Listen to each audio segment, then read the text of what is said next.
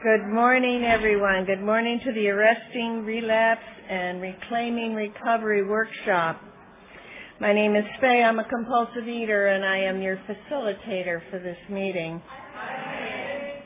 Before we get started, we ask that you turn off all cell phones and electronic equipment that makes noise. This session is taped. Anyone wishing to share will be required to sign the speaker's release form before sharing. To protect anonymity, no photography, audio, and/or visual recording is allowed. The opinions expressed here today are those of the individual OA members and do not represent Region 2 or Overeaters Anonymous as a whole. Oh, I'm going to say it again. My name is Faye. I am a compulsive overeater and your leader for this meeting. Please join me in the serenity prayer. God, grant me the serenity to accept the things I cannot change, the courage to change the things I can, and the wisdom to know the difference. Thy will, not mine, be done. I will now read the promises from the Big Book of Alcoholics Anonymous. The promises. If we are painstaking about this phase of our development, we will be amazed before we are halfway through. We are going to know a new freedom and a new happiness. We will not regret the past, nor wish to shut the door on it. We will comprehend the word serenity, and we will know peace. No matter how far down the scale we have gone, we will see how our experience can benefit others. That feeling of uselessness and self-pity will disappear. We will lose interest in selfish things and gain interest in our fellows. Self-seeking will slip away. Our whole attitude and outlook upon life will change. Fear of people and of economic insecurity will leave us. I'm still waiting for that one. We will intuitively know how to handle situations which used to baffle us. We will suddenly realize that God is doing for us what we could not do for ourselves. Once again, the topic of this workshop is Arresting Relapse and Reclaiming Recovery. Our first speaker is, are we going this way? Ramon.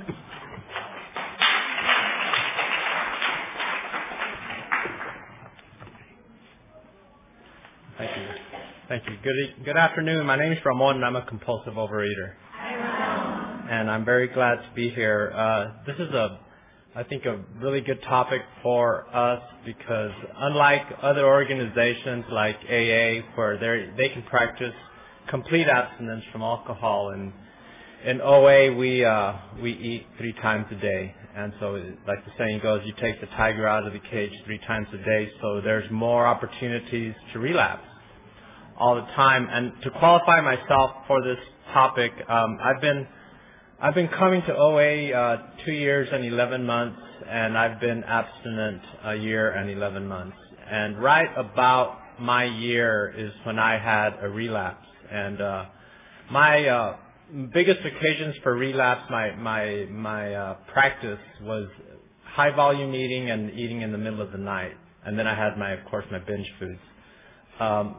But my relapse was kind of small. It wasn't that. It was almost technical, you could say. I had a nibble, but then I decided, well, now that I've relapsed, I was at a casino the next day, and they have buffets there. They're pretty outstanding. And I said, well, since I relapsed, I'm going to go for it. And at a year, I hit the buffet and everything on it, And it gave me a buzz.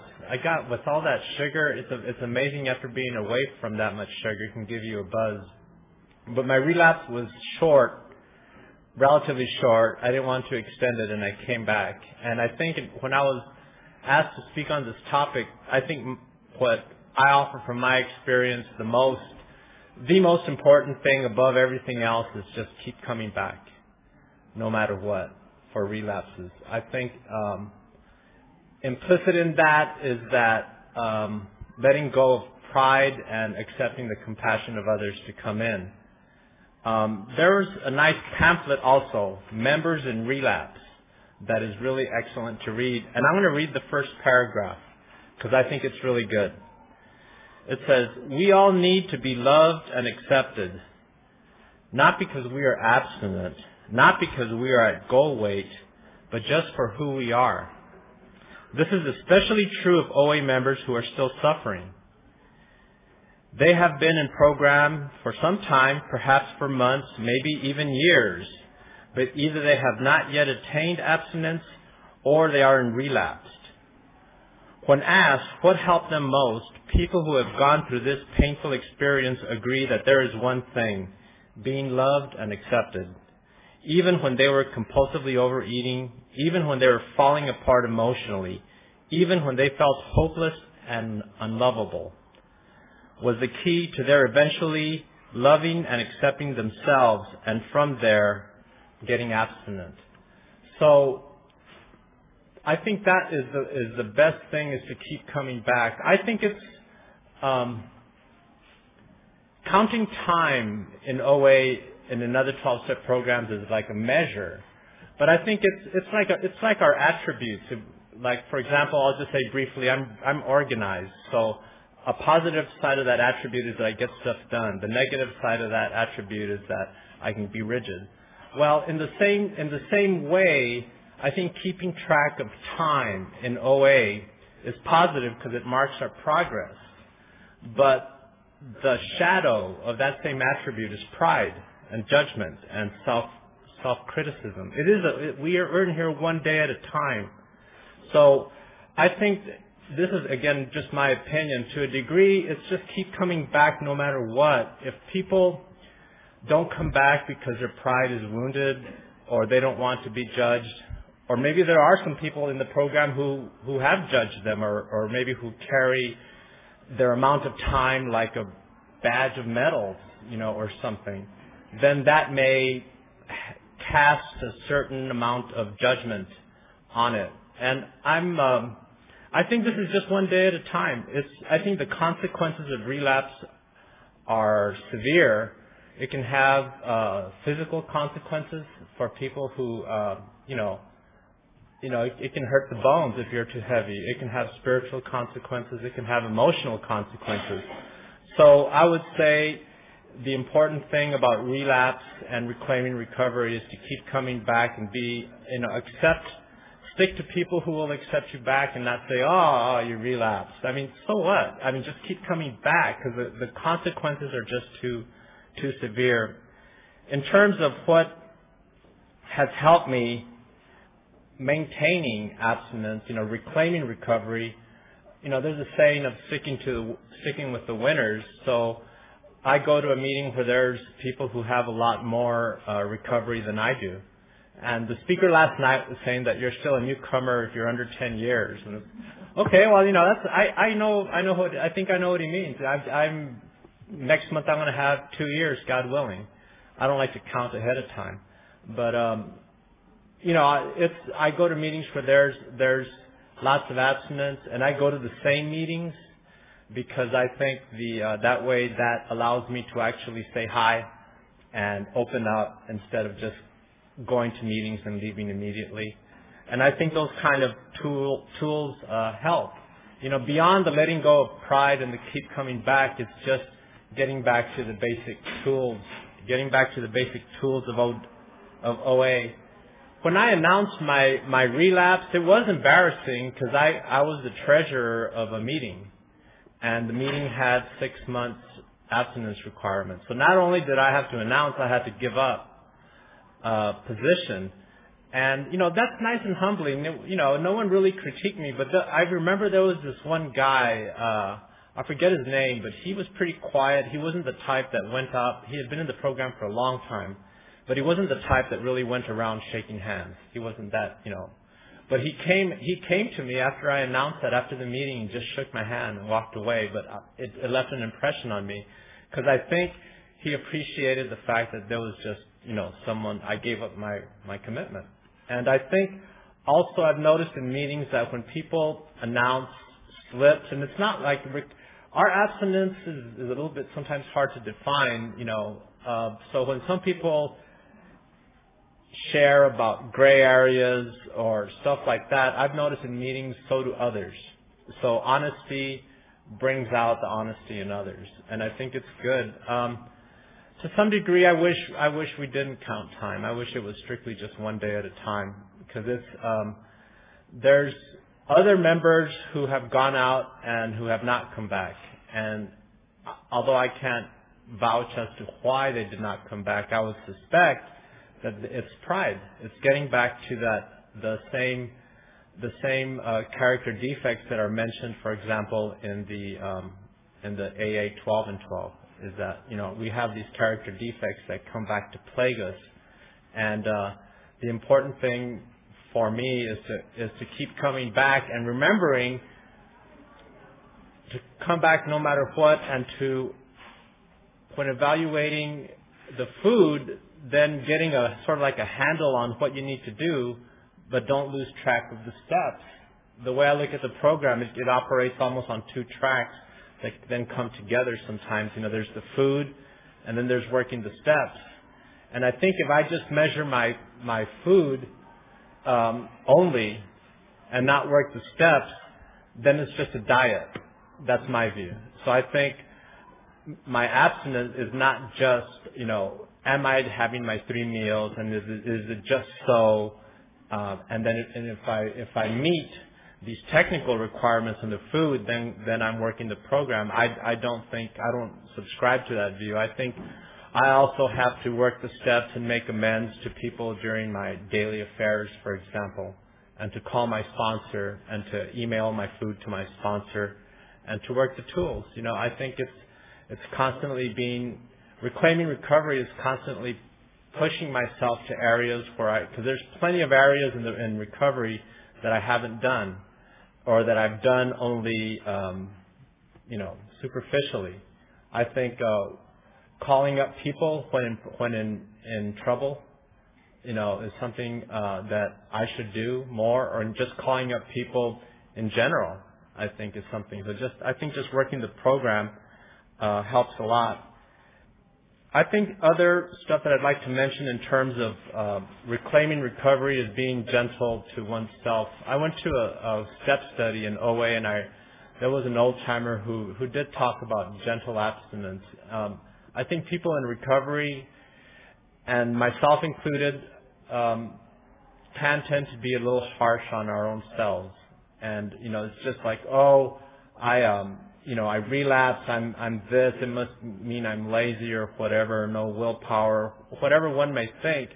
But I think the important thing is that we keep coming back, and we haven't forgotten what we've learned all this time. So when I relapsed after a year, I knew to come back relatively soon. I was out maybe 2 weeks, but when I came back, it's not like I had forgotten everything that I had learned before that point. I could just pick up where I left off, and then just keep, one day at a time.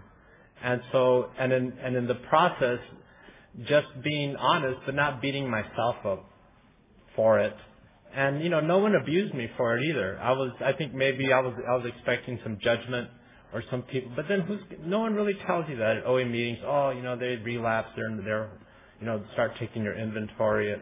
I've never seen anyone do that, because just the consequences are too high to compulsively overeat towards one, lose one's own spirituality and physical health and spiritual health.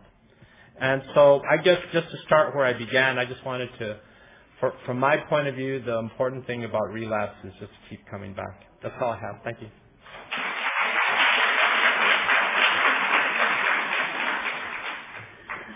Thanks, Ramon. As a matter of fact, I was just going to start this going around. I'll start it over here in the beginning, over here. And, thank you, Ramon. Our next speaker is Regina.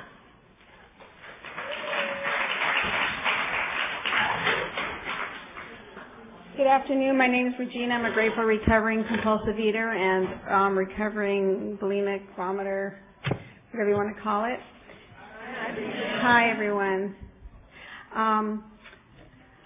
To qualify, I've been coming to Overeaters Anonymous since 1977. I have 21 years of practicing abstinence and not throwing up and maintaining normal body weight. When I wasn't a compulsive overeater as a child. In 1973, I graduated high school. I ate like too much healthy food, like a little bit too much fruits and vegetables, but that was something I was oblivious to. And but in 1973, I graduated high school and I had a traumatic experience with a loss. And I started binging. And in 1976, I joined Overeaters Anonymous in order to deal with that problem.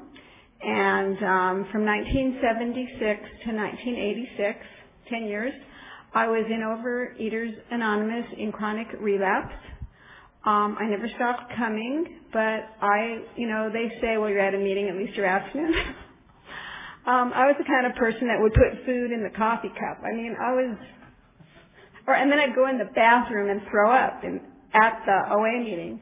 So I was a very sick girl, and I felt very qualified to share at this workshop because of those 10 years.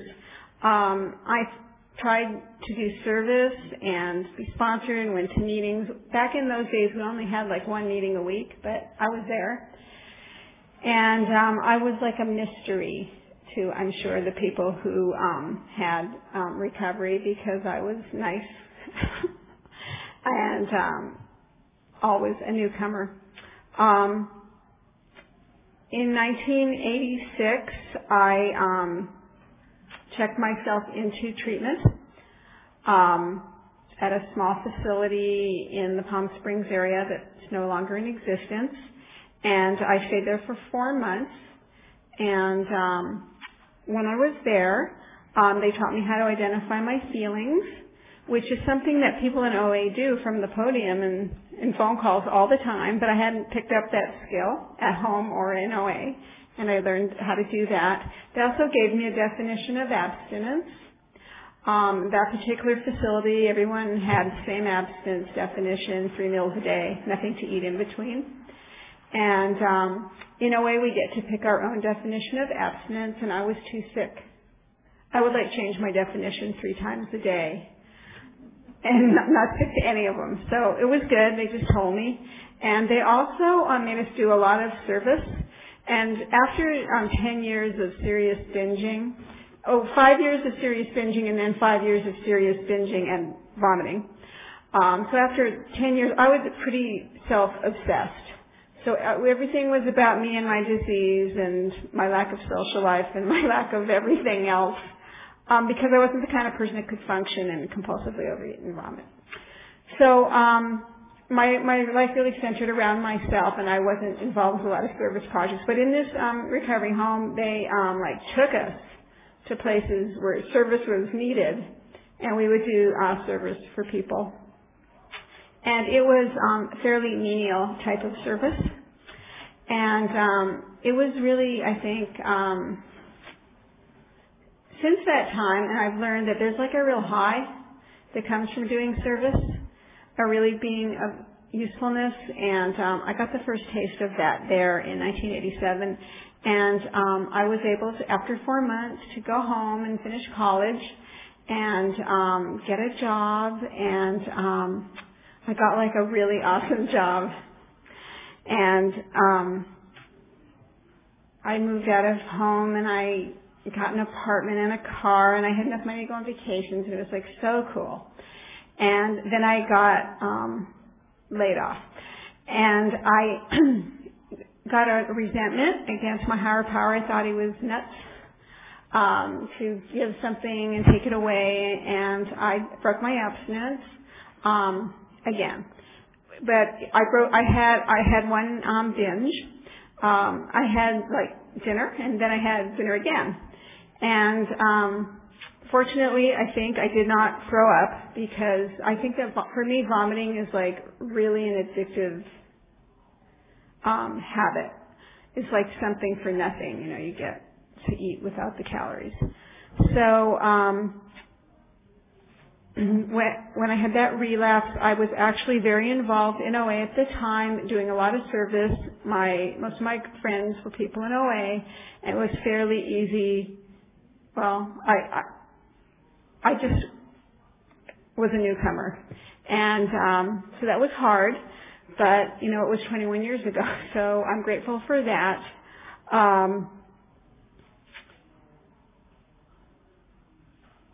I wanted to share that I also have an obsession with eating healthy, and I still deal with that now.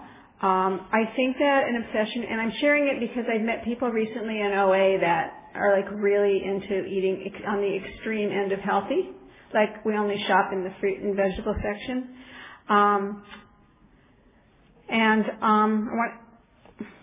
Anything extreme doesn't work for me. Like for me, dieting leads to binging, and like trying to eat extremely healthy just ping pongs for me. But yet I just don't like the idea of giving that up. And I kind of relate to people that want to exercise more. I want to eat healthier than average people.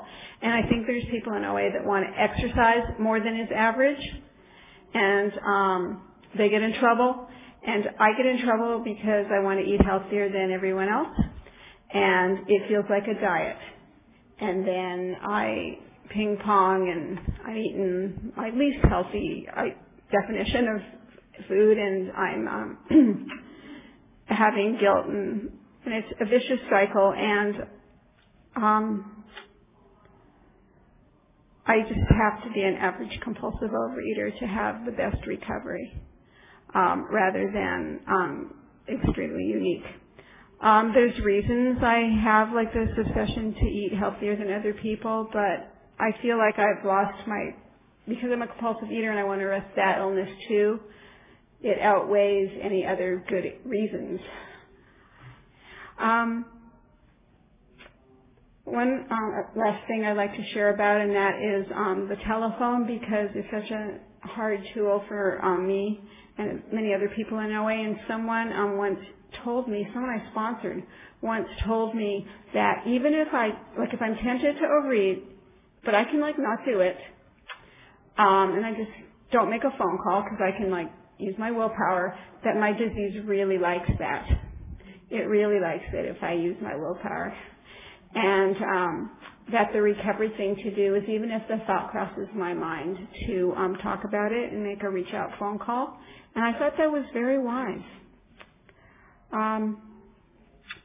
So that's my story. There's lots of relapse, and also lots of recovery, and lots of imperfection.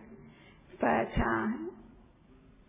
I have a really rich life today with all the normal things that come.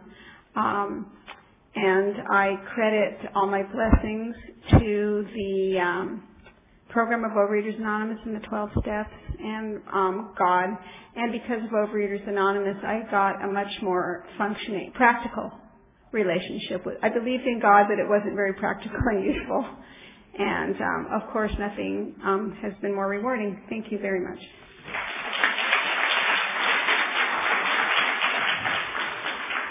Thank you, Regina. Before I introduce our next speaker, I'm going to go down the middle here, and whoever has the basket can hand it to me, and then I'll keep it going. But I just need to pick it up in between. And our next speaker is CJ.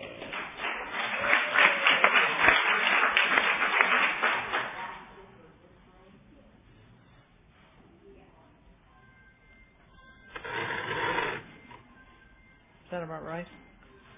Is that about right? Can everybody hear me? Raise it up a little bit. I mean, I don't have no judgment on this. It's like a little higher. How's that? Okay. I have no. You don't tell people, say, Charlie, you're yelling, or Charlie, you're not talking loud enough. I don't get it. My name is CJ. I am a compulsive overeater.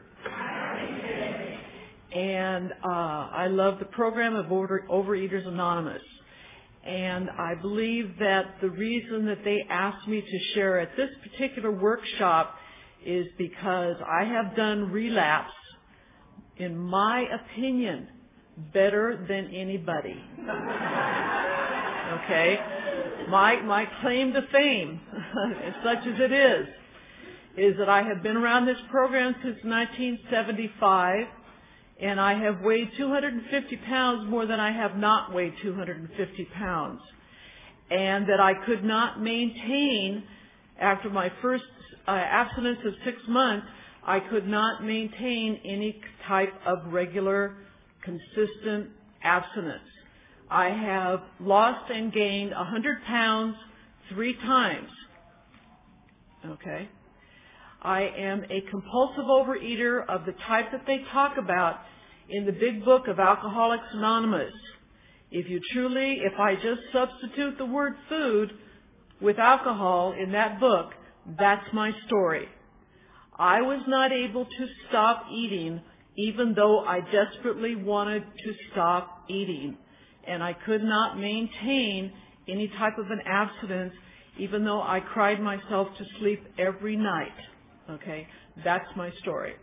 Okay? That's, So, those are the basics. Okay?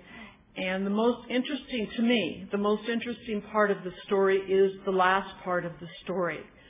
More than 10 years ago, I was weighed 250 pounds, and I was not one of those people who was able to hang about in this program on a regular basis and keep coming back no matter what. I envy those people. I would disappear.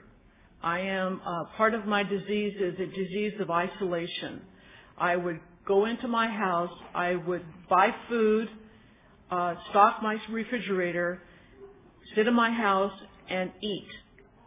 Okay, eat, pass out, watch TV. Eat, pass out, watch TV. All week long, all weekend long. And if anybody had the gall to ask me to do something, I would say, oh no, I'm just too busy. I have an engagement. And I would go back to doing what I was doing. Okay. I just did not have the power by myself to stop compulsively overeating. Okay. And, every time I speak, and let me stop for a second, every time I speak, what I pray for is, God, please give me the words. Please allow me to speak from my heart rather than from my head, because my head is my enemy and it is a dangerous neighborhood. And when I'm talking from my head, I'm not speaking my truth. And what I want to share with anybody in Overeaters Anonymous is I want to share who I am and what I am, and I never want to be dishonest about that.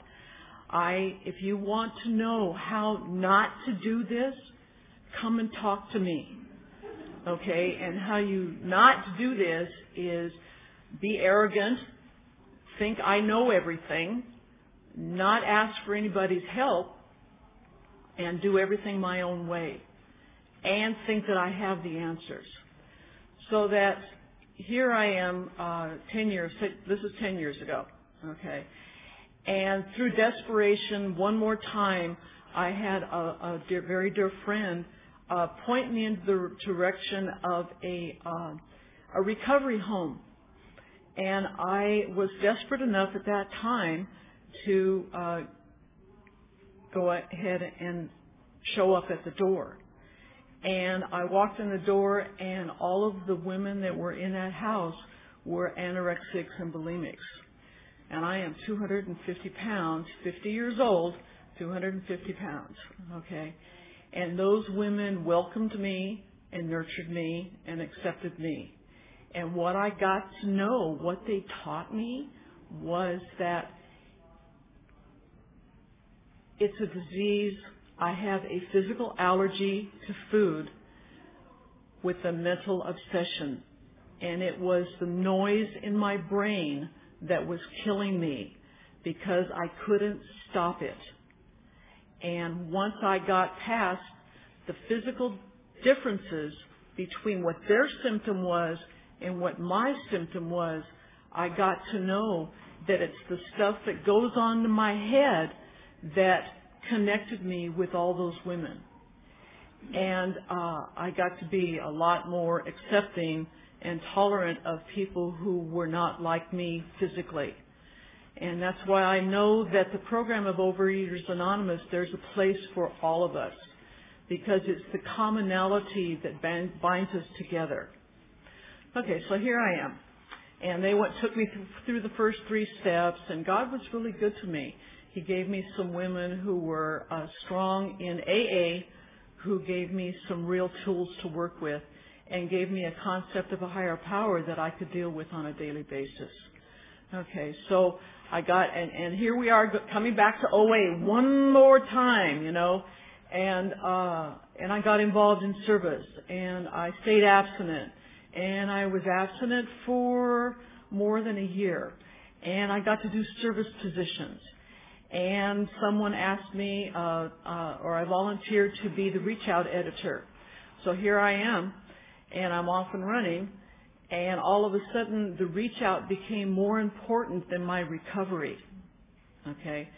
And it took me a couple of years, and I was a hell of a reach out editor, but I stopped going to meetings, okay, and I stopped talking to people, and I stopped doing anything for my recovery. And all of a sudden, and I'm slipping and sliding, right? This disease is very subtle. It just waits for me to become lax. It waits for me to not pay attention. It waits for me not to do the things that I need to do to stay connected in the moment and be in reality. And after 3 years of doing this and 100-pound weight gain, I had a woman who loves me truly, that I know loves me truly, come up to me when I was avoiding a meeting and was trying to put the reach out together, put her finger in my face and told me I had my priorities mixed up. What a flash. Now, what she got for that from me was a major resentment, and I didn't speak to that bitch for 3 months. Okay? It takes courage. It takes courage to do that. And that woman is here today. She is my friend. She is my mentor. She is a woman that I love dearly. Now, this woman also called me one day, and I'm mad. I'm mad as hell, man, and I don't know what to do about it. Okay, and I'm eating my brains out, right? And I'm not going to meetings, and I'm still doing the reach out, right? And I finally gave up, but I'm miserable. God, I'm dying here. And I didn't know what to do, and she called me, and she says, I want you to be in this meeting in an hour. The miracle was that I was so sick and tired. I was in such pain that I didn't know what to do, and so I did as I was told. And I went to that meeting with the only thought, the only thing that was going in my mind was, God, please, I don't care if I don't lose a pound. I just want the noise to stop in my brain. I cannot take this any longer. Now, I am not suggesting that everybody needs to get to this place to be able to accept recovery. I'm just telling you that this is my story. That's what happened for me, And that is a miracle of abstinence for me, because I did not go into that meeting that day with, I am going to be abstinent from today forward. I went into that meeting with the thought of, I don't know what the fuck to do, and I'm just going to go in and sit down and shut up and listen, because I'm dying here, And the miracle for me is that it was me getting the gift of knowing that I am a compulsive overeater. And that day, I knew it and accepted it. I am a compulsive overeater. It is never going to be any different for me. I am always going to be a compulsive overeater. That's why in the big book I became wedded to certain things. One of them is in the doctor's opinion that talks about the well-known spree leading to remorse, promising never to do it again, and being condemned to repeat that over and over and over again. And the fourth edition is on page 20, Roman numeral 25. Read it. It's amazing. The other one is on page 24, and that is what that person asked me to read every day for 30 days. It's in italics on the top of page 24, and then it says, I am condemned to repeat my behavior because I can't seem to remember how bad I felt when I fell back into my disease. I couldn't seem to remember how that felt. The other chapter that I read religiously is the first 2 pages of chapter 3, more about alcoholism / compulsive overeating. What do you mean time's up? I can't believe that. I talked too long. I'll close. Thank you. It talks about me being a compulsive overeater, that the great obsession of every alcoholic is the idea that someday I'm going to be able to enjoy my food / alcohol like other people, and I'm never going to be. The other idea is that I'm going to grow new legs. I'm never going to. Okay? I am always going to be a compulsive overeater, and how I avoid relapse is to read those things all the time, talk to you guys, go to a lot of meetings, and be realistic about who and what I am. And knowing that this is not something that I'm going to get over, or I'm going to graduate, or I'm going to get better, or I'm going to be well again. This is the way I live. I live in Overeaters Anonymous, and I'm grateful to do that. Thank you for letting me share.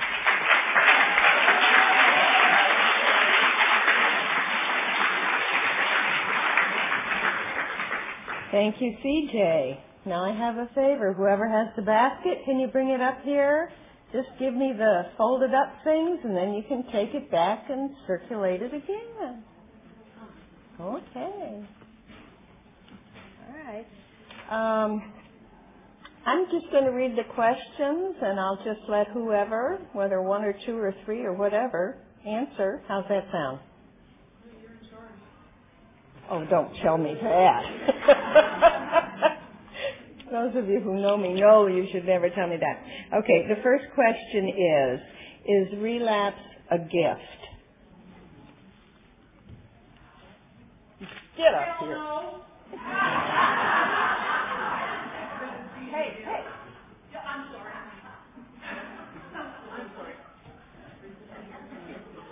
For me, relapse is not a gift. It is part of the journey.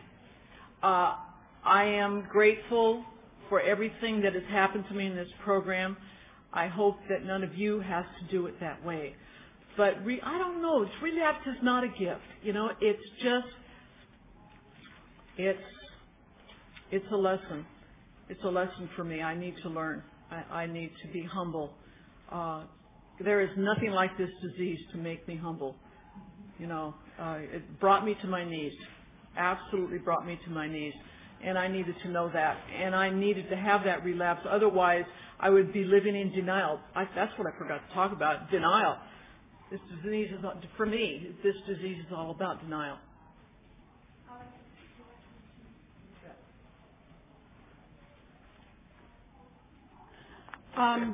For me, the disease model means that I'm not in control of how many relapses I have before I have the insight or the surrender, whatever it is, to begin continual abstinence. It's certainly worth continuing to strive for. When I had my relapse after a year of abstinence, I did do a very thorough inventory of it, and I felt there was a great gift in that, which has helped me going forward. So I'd recommend that to anyone.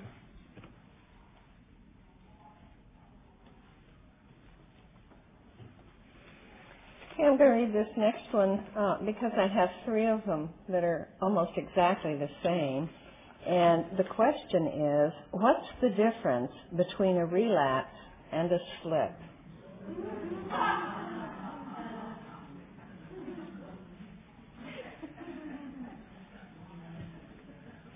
I think that's a really awesome question. I've read in literature when it gets back to how do you define abstinence? I mean, everyone defines their abstinence differently. What is your food plan? And how, the way I look at it, and again I speak for myself, is I don't weigh and measure every ounce of everything. I think that given my propensity to be compulsive and wanting to get everything, exactly either maxed out or not at all, to be so technical about, let's say, down to the last ounce would just be a translation of my compulsiveness from abstinence to my food, if you follow my meaning. So I think a relapse, it's like what I had heard one time when the Supreme Court asked, how do you define obscenity? Is I know it when I see it. And so I think that is how relapse to me, when I relapsed, I think my volume was a little high for my meal. And so that's like a judgment call, since I don't weigh and measure. I don't eat big gargantuan meals. But then when I went to the casino, when I was at the casino and I went to the buffet and I went all out, that was a relapse. That was with abandon. And that's what worked for me. But, again, I'm not a weigh and measure.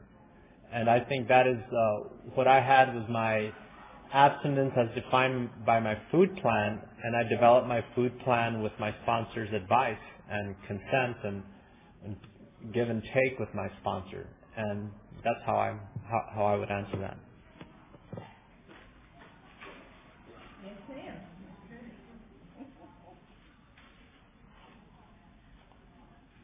This last abstinence, by the way, I didn't share with you that I do, by the grace of God, have 5.5 years of abstinence.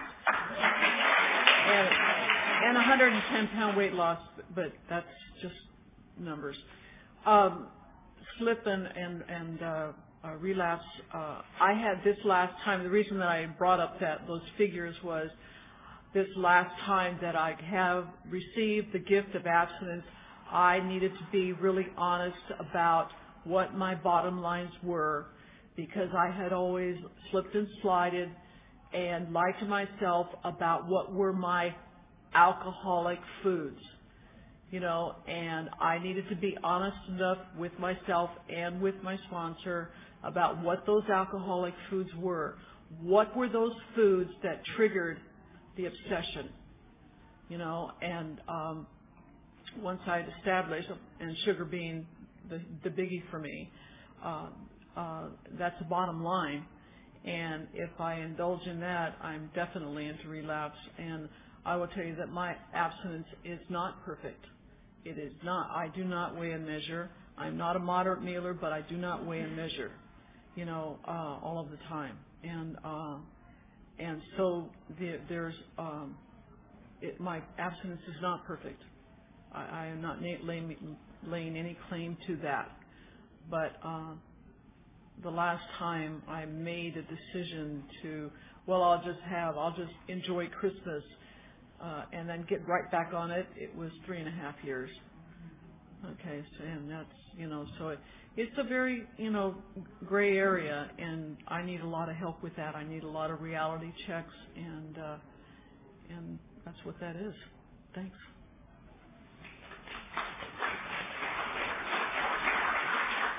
I think that abstinence and a slip in common OA vocabulary are synonymous terms. That's my opinion. Maybe slip seems a little gentler. I don't know. It's a slip, not a fall. But I think it's really hard to break your abstinence and be an OA culture where we kind of put people with abstinence on a pedestal. And I've often wondered about the pros and cons of counting and taking tokens and this and that, but it can be argued both ways, I think. For me, if I throw up, that's breaking my abstinence. So it's, I would be on day 1. But like if I ate more than I had thought I was going to eat at a meal, that wouldn't. And if I eat 3 meals a day and I have a 4th meal, that would be breaking my abstinence.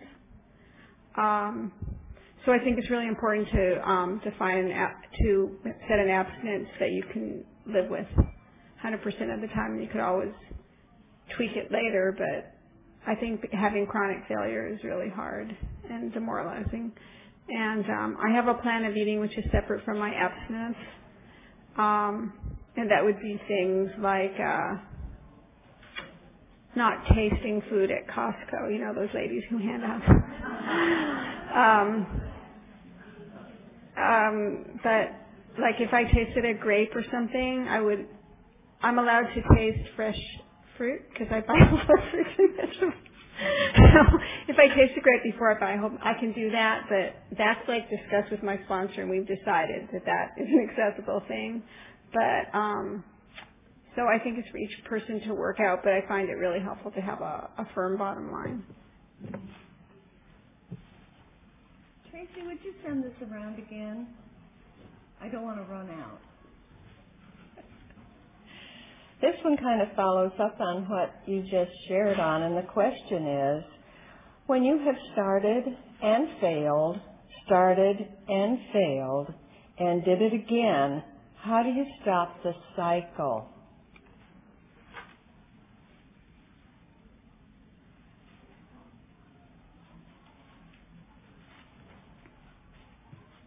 What helped me the first time with basically having a 4th meal in the middle of the night is I would keep a list of everything that I ate. I still keep a list of everything that I eat. Aside from emailing my sponsor, I keep a list of everything I eat in the kitchen. And the one time when I thought I was caught in the cycle and not being able to stop it, I just wrote, "Help me God," when I got up one time. And I just wrote, "Help me God," and I walked back and went back to sleep. And I think in that sense, that's, it's admitting that I was just completely powerless over that compulsive overeating, where I was eating not out of any nutritional needs. It was to satisfy some, emotional vacancy. So I think just turning it over was how I did that time. Thanks.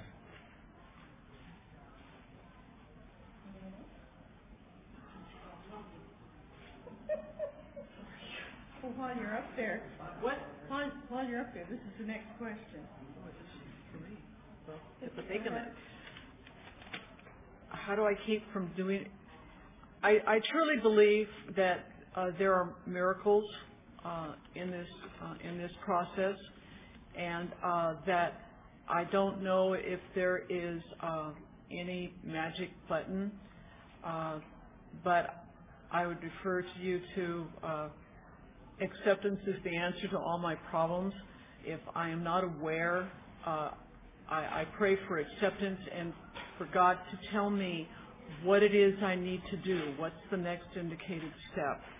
I do that a lot because I get confused a lot, But that is a really, really good question, because it's like, how do you stop it, And I can only tell you my experience has been is that I just got sick and tired of being sick and tired, and I don't know how else to do that, because that's the kind of compulsive overeater that I am. And accepting the fact that I was a compulsive overeater and nothing was ever going to change that, I think that God knew when I really believed down to the bottom of my toes that this is what I was, and there was some hope for me. And there is some hope for you. Please keep coming back. Did you want to say something about this? Okay, this question is, why did you keep coming back? Why did you keep coming back to OA after so relapsing so many times? What is your relationship in OA like after? What was your relationship in OA like after the relapse?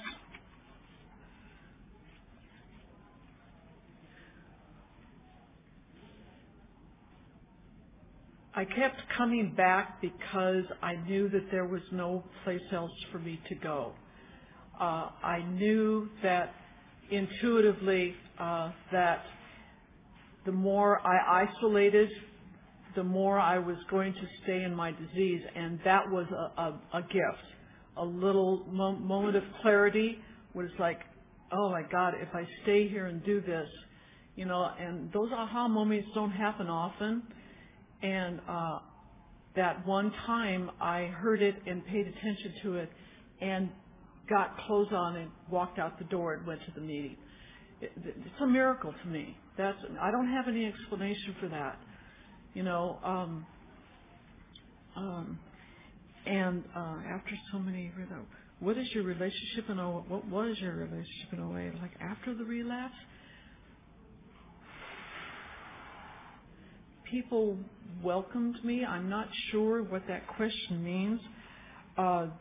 People were very open. They welcomed me and were very accepting of me.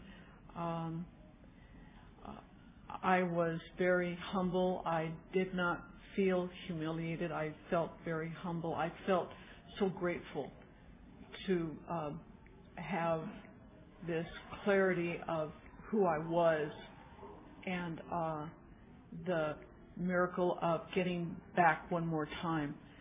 What I know is that I have another relapse in me. I don't know if I have another recovery in me. Reality is I'm getting too old for that shit. Okay?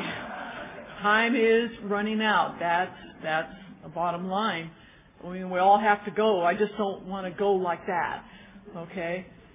But after the meeting is over, the person who asked me this question, if you could come up to me and explain to me exactly what you had in mind, or if you can do it right now if you want to, but after the meeting, because I'm not too sure what you were asking me. And I would like to answer the question. Thank you.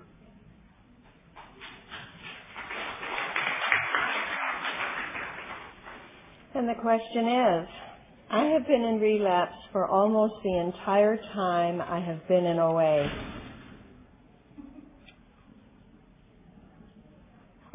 With only a few short bursts of abstinence.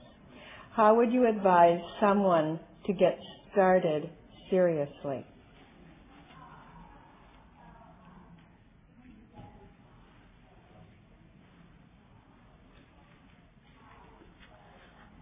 I found it beneficial to refresh my sponsor. And I've had fabulous sponsors, but sometimes there's some different angles on things, different approaches, different things from different people. And I have found that I've been able to take my recovery to different levels by changing sponsors. And I always make a point to have really good closure with the previous sponsor. So that might be one idea.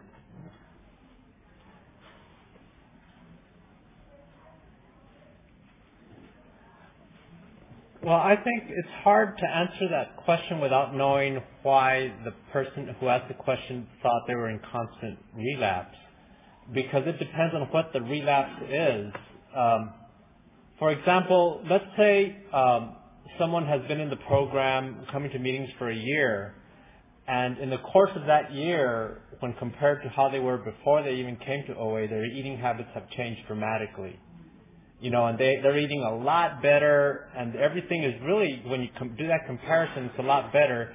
And then there's one meal where they have a slip, and then they focus on that area, and that becomes, conflated and eclipses everything else. Then I think that's where some rationality getting in, and by rationality I mean bouncing it off of someone else, like a sponsor, and talking about your sponsor, maybe looking at what the food plan is. I think it goes back to where I believe in gentle abstinences, not being so harsh on you that if you go 1 ounce over of food, that you then live with a cloud over your head. See, so I don't have any context of what the person is talking is asking, whether they're saying that each and every meal that they always have a bag of candy or a bag of something going on. See, I have no context of that. And I think my other response to that question is something that my sponsor told me that I sometimes get, and that it's not about the food until it's about the food. And the first time I heard that, I thought it was like a Zen koan, just something, not really. But then if one focuses too much on the food, then I think that's a good indication saying, where are you in the steps? Have you taken an inventory? Have you gone back and started making amends to people in your life? And so it's not just about the food. So those are my answers. Thanks. Anyone else? I just wanted to add that I've had to go several times for psychotherapy over my years of OA, and also for couples counseling, because the distress of the marital relationship was so intense. So our program encourages us to seek outside help. And that's something I have found useful.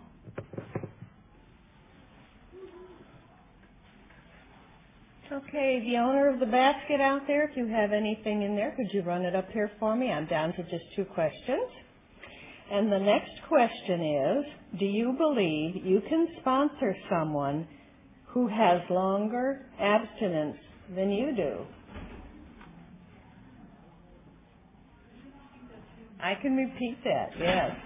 Do you believe you can sponsor someone who has longer abstinence than you do?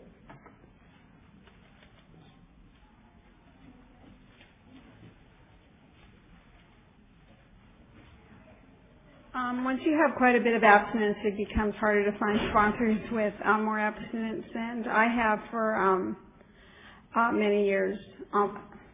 I think the whole time, maybe had sponsors with, well, not the whole time, but since I've been like 10, I had sponsors with less abstinence, and it's been just fine. I just try to pick people that are working the 10th, 11th, and 12th step, and are spiritual and have a normal body weight. So that hasn't been a problem at all.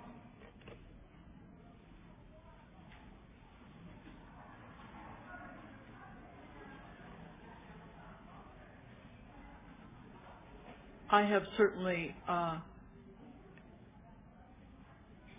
gravitated towards women who have what I want, and they don't have as much abstinence as I do. They work a hell of a program, and I'll take wisdom wherever I can find it.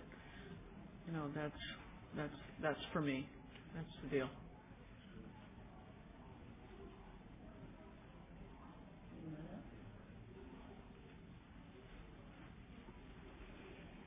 And the next question is, did you find a way to overcome perfectionism, and that's in quotes, as a trait of relapse?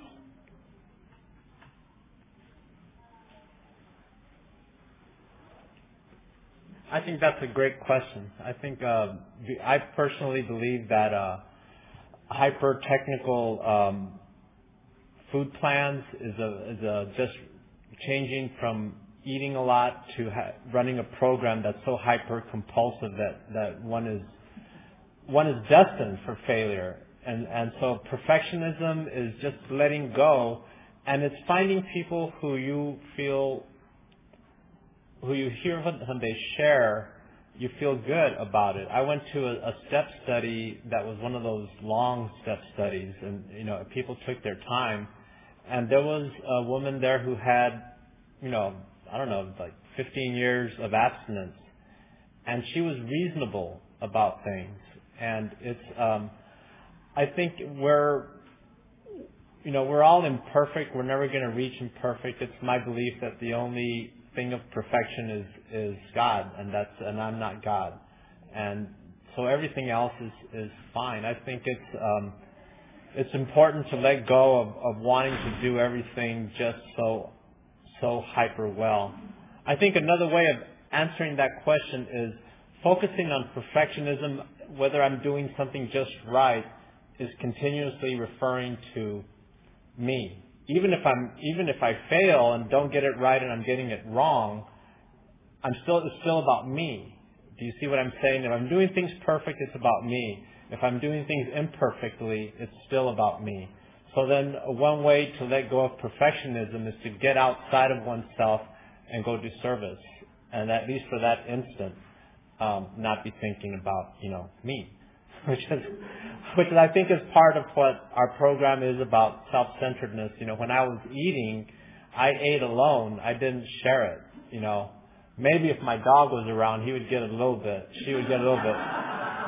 But essentially, my compulsive overeating was for my bones and my fat. I ate, for me. So a part of my program is, letting go of that.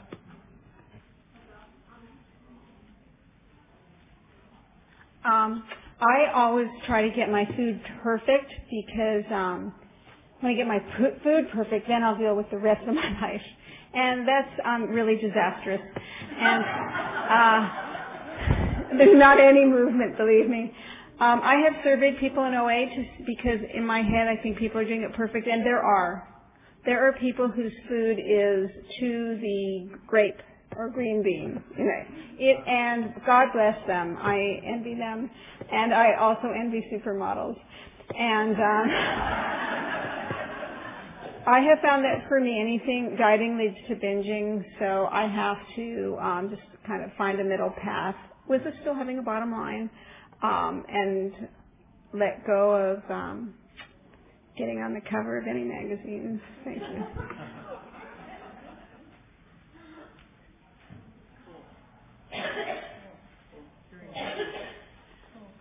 Cool. This is too cool. All right. There is a great deal of freedom in realizing that no matter what I do, it is never going to be perfect. So lighten up. I'm serious.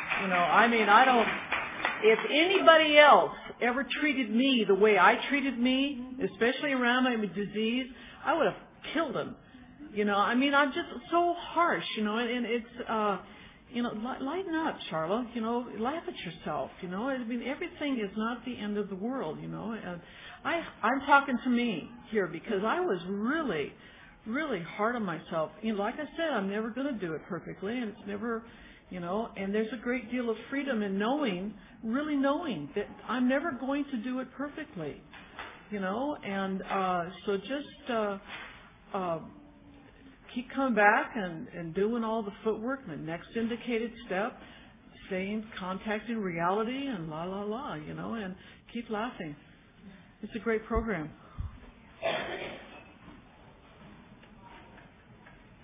Thank you.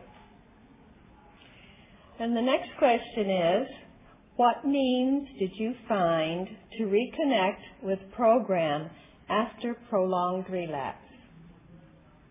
And I'm going to add to that even after short relapse.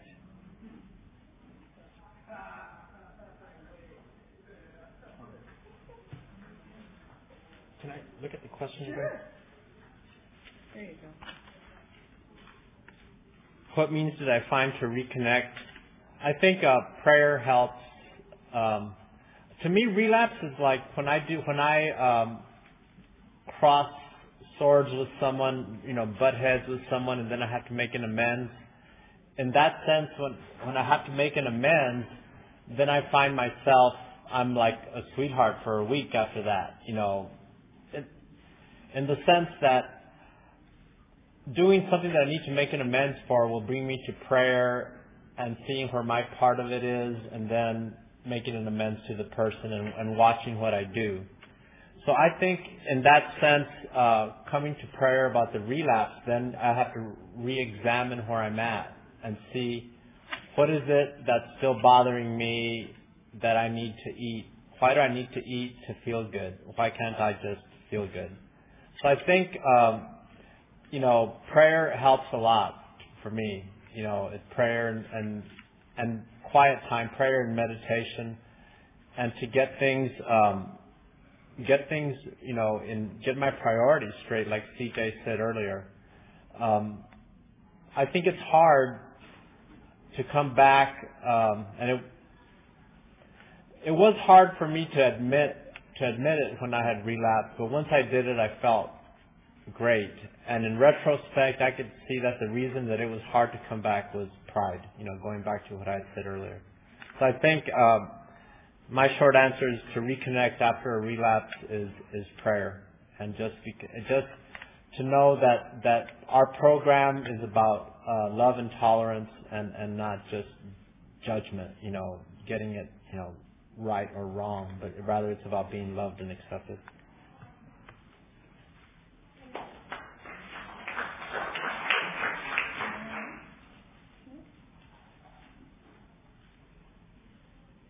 This question's for Regina.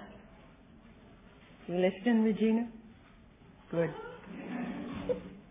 When you spoke of extremely healthy eating, what do you mean? And how does and how does it set overeating up for relapse?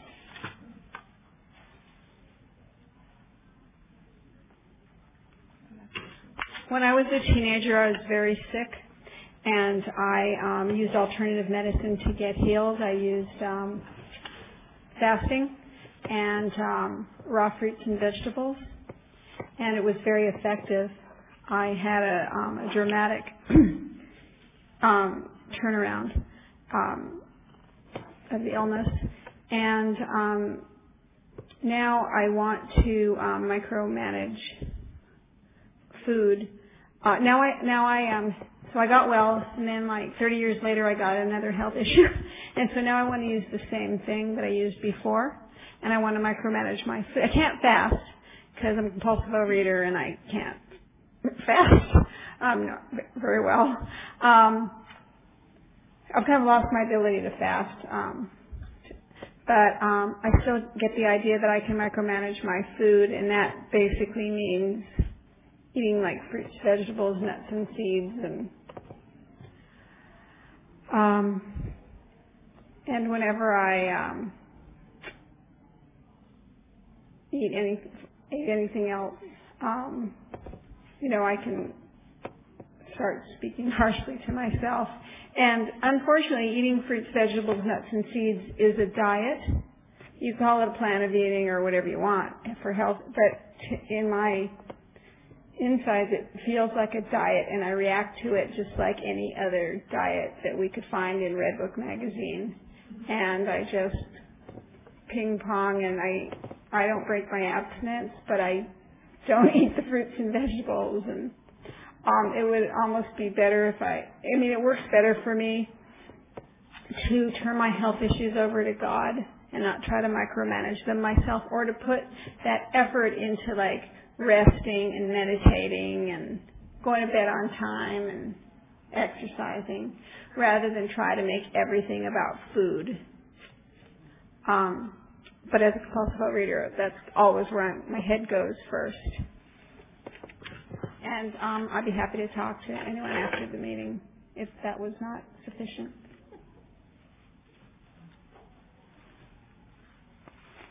Okay, the next question is, what tool seems to be most helpful to help get back on track?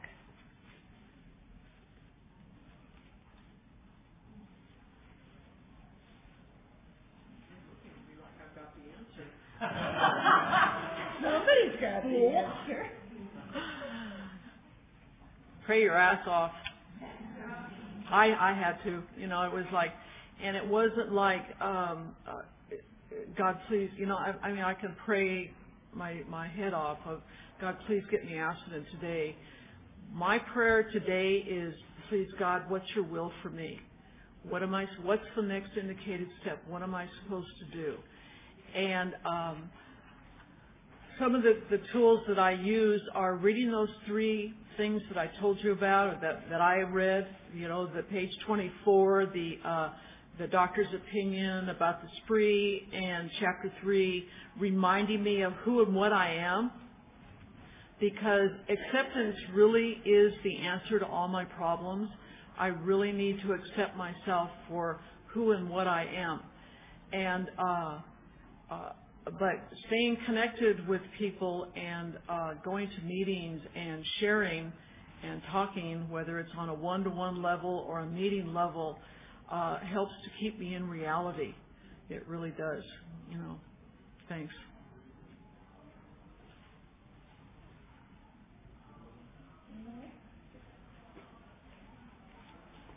I think the question was also looking at which tool was the most effective. I guess in retrospect, I think using my sponsor. I mean, I've been blessed with a really good sponsor, and I talked to her. The way we worked out our communications system is that I email my food the night before. And I do that because it fits our schedules, but that it also benefits us because then when we talk, we don't spend time talking about food unless we have to, because the email is already there, so we can talk about stuff. And I think that's been very useful. And she stuck with me. When I relapsed, she didn't dump me. There's also that fear, of getting dumped when one relapses. Is your sponsor going to split? And she didn't. I think that helped me a lot. I think it's like any relationship. It's useful to have someone who believes in you, who's in your corner, who's rooting for you. My sponsor doesn't take credit for my abstinence, and she doesn't take blame. She didn't take blame when I relapsed. It's my program that I work with my God, and my sponsor is there to offer me her experience, strength, and hope, and that's what she did. And she wasn't going anywhere. I was the one who was kind of all bouncy, for lack of a better word. I was just kind of not knowing what to do. So I think just having good fellowship, with her, and then going to the meetings and having fellowship with them, and not isolating. I think I'm also a natural isolator, and it would have been easy for me to just fall back and not go to the meetings, not call my sponsor, but just do a retreat and say, I messed up, I can't do it. So I think for me, the biggest tool was using my sponsor.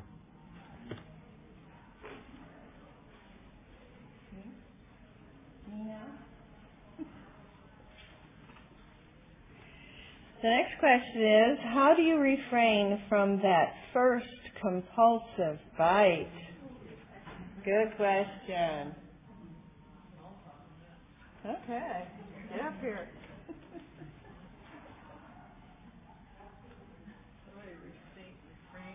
Those thoughts come. They do, I look and it's like, it's no big deal. It'll be all right this time, right? And how I get past that is I go do something else. I don't think good example. I'm watching TV and I'm watching these commercials about this candy and this ice cream and this and I looked at it and I have these mantras, and I looked at it and I said, I can't eat just one of those, so I'm not going to eat any, because that's the first compulsive bite for me. If I can't eat just one, I have no business eating it at all. And I say things to myself like that. I say, don't think, just do. And do means go to a meeting, pick up the phone, call my sponsor, call a friend, do something. But I don't think, just do something else. Do something else. And I have mantras that I say to myself like that all the time. And I swear to God, it has kept me abstinent many times.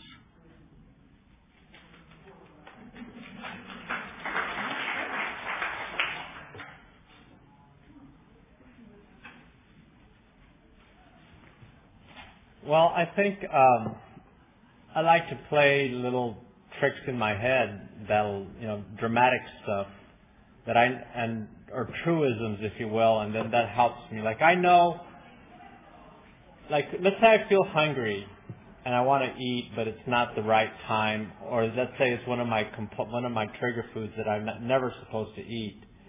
Then I'll just think in my mind, it's not like I'm going to be. You know how they show those. When they have these charities for starving children, and the little kids their stomachs are bloated, and their eyes are real big, and it's a terrible. They're like they haven't had any food, their bodies react with that. I would say that's not gonna happen to me. I'm not gonna starve to death. I live with abundance that I'm grateful for. And if I don't have that next bite, I'll live.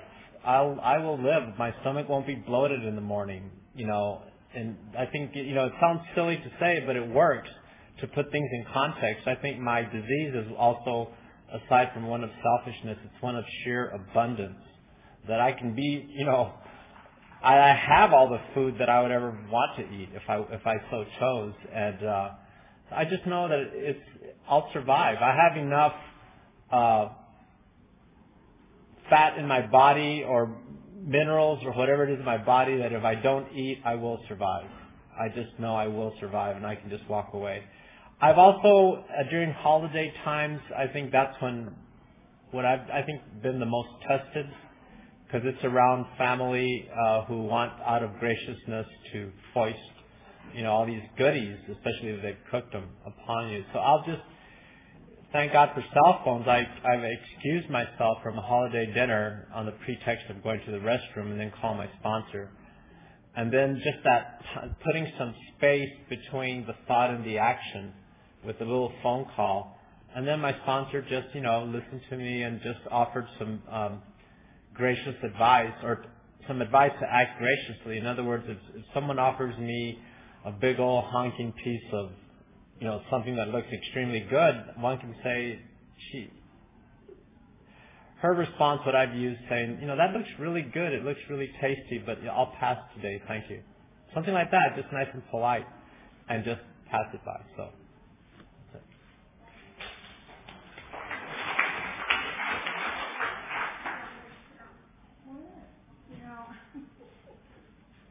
Sometimes that desire for that bite typically comes to me at the end of dinner, and sometimes I fail and have it, and that's pretty slippery because we don't know what bite can lead to a binge. But I basically just rely on working a pretty good program to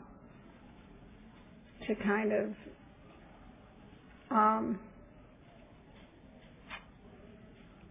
get me remove that chronic desire. More than having one specific tool or another.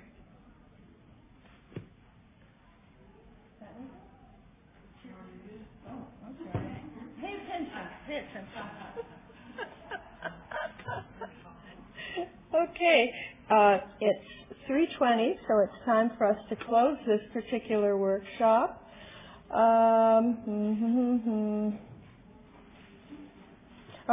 And we're going to end this workshop with, I put my hand in yours. Can we make a big circle?